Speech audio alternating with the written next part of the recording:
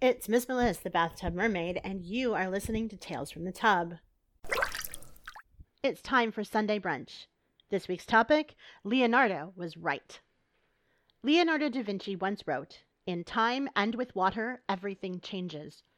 Over the last year, I've lived very closely with that tenet, as we've had to replace pretty much every household appliance that uses water. The washer, the dishwasher, and the water heater were the big ticket items, but we also replaced our electric kettle and my water pick, to say nothing of the various woes with our pool motor. And then February happened. The atypical side effects of Winter Storm Uri, as experienced by those of us in Texas and other parts of the South, made national news. Our state's greed meant that our electricity infrastructure had not been winterized, even though a similar storm 10 years ago made the need quite obvious. We'd been warned that we'd have rolling power outages. We were told they'd be 15 to 45 minutes long every few hours. Instead, in sub-freezing weather, the rolling outages in my neighborhood gave us 1 hour of power every 7. But that level of surging caused a lot of the grid to fail entirely. In my house, our heat and hot water are gas, but everything else is electric. If there's no electricity, there's no way to distribute the heat because it's a forced air system. We have 20-foot ceilings in our living room, and the registers are at the top of the room. Even if we wanted to, we couldn't have closed off that room to make the rest of the house warmer. We have a fireplace, but it's mainly decorative and doesn't really put out heat. During a typical winter, we might use it on a rainy night to brighten up the gloom and cut the dampness a little bit. This winter storm was not typical. On the morning of Tuesday, February 16th, it was 40 degrees in my bedroom. My 12-year-old pointer mix, Max, was shivering in his bed. His hips are arthritic, and he can't control his bowels, so curling up in our bed is no longer an option. My chihuahua, Perry, had been shivering since the initial power outage on Sunday night. A gracious friend told me to pack up all 4 of my dogs and come to her house. It's a tiny, cozy house, 2 bedrooms with a connecting bathroom. Her college-age son was in his room during virtual school. He's in the theater arts program at DePaul, and he's going to be a huge talent someday. She gave us her bedroom, and we squeezed the dog crates and dog beds into it. She had a trundle bed in her office/sewing room. Initially, I'd resisted her offer. Surely, I thought, we would have normal rolling power outages. This 7 hours without power was just an aberration. I am glad I changed my mind. As I was packing with numb fingers, our closet is beyond the master bathroom and shares a wall with the garage, so it was even colder in there, there was a loud ka-chunk sound from somewhere inside the bathroom walls. We'd been dripping the taps, all of them, but apparently it wasn't enough. When Fuzzy went upstairs to check that bathroom, he found that the tub and one sink were no longer dripping and the toilet wouldn't flush. We packed the car for the first trip across town on icy, unplowed, because Dallas doesn't own plows, streets. I stayed at my friend's house and drank hot tea until I felt warm while Fuzzy made more trips. When he got back to the house the first time, he found water pouring into our master bathroom on the first floor from the tub pipes in the bathroom upstairs. The fire department came and shut off the water at the main, and I called in a claim to our insurance company. It was Thursday evening before a plumber could come and fix the pipes, and at that point the power had just come back on. We were lucky. There are people in my city still waiting for plumbers a week and a half later. We got even luckier. The plumber's wife is a general contractor. Normally, we'd be getting bids and vetting people. We don't have that ability right now. With water, heat, and power restored, we could return home. But we're still in limbo. Our insurer wants water mitigation to come and dry things out. It's been almost 2 weeks since the initial flood at this point, and it reached 80 degrees outside a few days ago, before the contractor can be allowed to start. There's other damage to the house related to the storm, but not necessarily related to the pipes that may or may not be a separate claim and thus a second deductible. And as it is, our deductible is based on our property value and is over $3,000.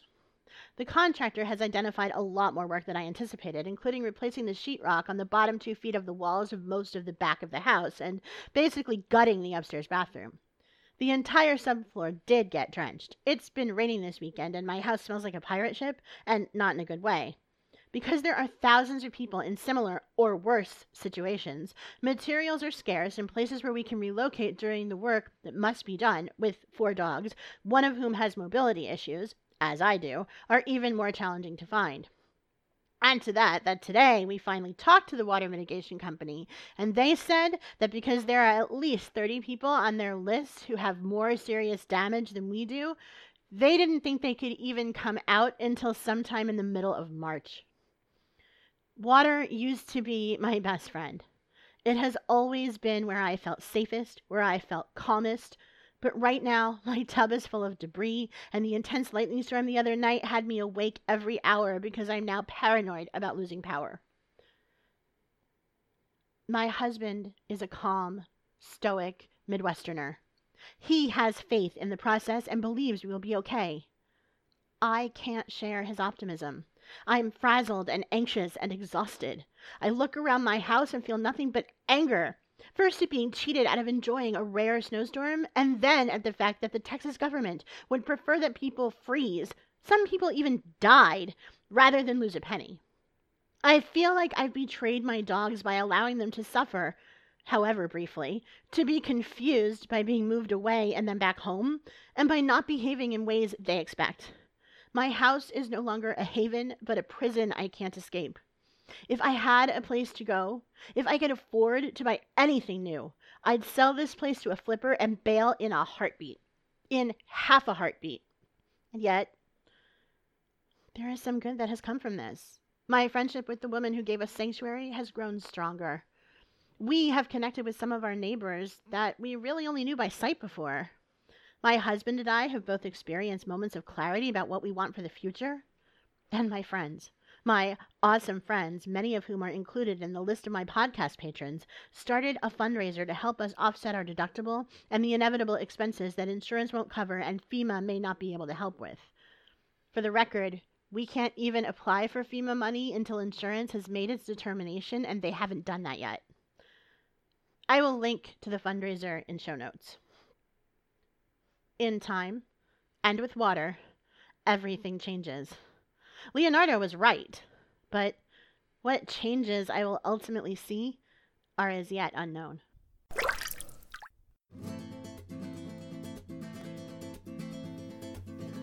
He rolls 20 every time. He laid out plans for man to reach Mars and return safely on a cocktail napkin. The next day, it was approved. He always knows where his towel is. He is the most interesting geek in the world.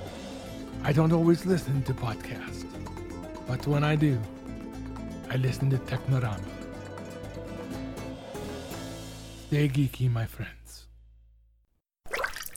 The Bathtub Mermaid Tales from the Tub is written and produced by Melissa A. Bartel and is licensed under a Creative Commons Attribution Share-alike Non-Commercial International 4.0 license. The Bathtub Mermaid is now on Patreon. If you like the stories and essays I'm sharing and want occasional visits from Meme Del Mar, an actual woman of the sea, please consider subscribing. You can do that at patreon.com/bathtubmermaid. For show notes, including complete credits and my contact information, please visit my website, bathtubmermaid.com. The Bathtub Mermaid Tales from the Tub is made possible by the contributions of patrons like Mark the Encaffeinated One, Selena Taylor, Charlotte and Ken Kennedy, Clay Robeson, Jason Banks of Nerds with Voices, Susan Fogel, and Nuke Chas of the Nighty Bites podcast. Thanks for listening, and remember, never let your bathwater get too cold.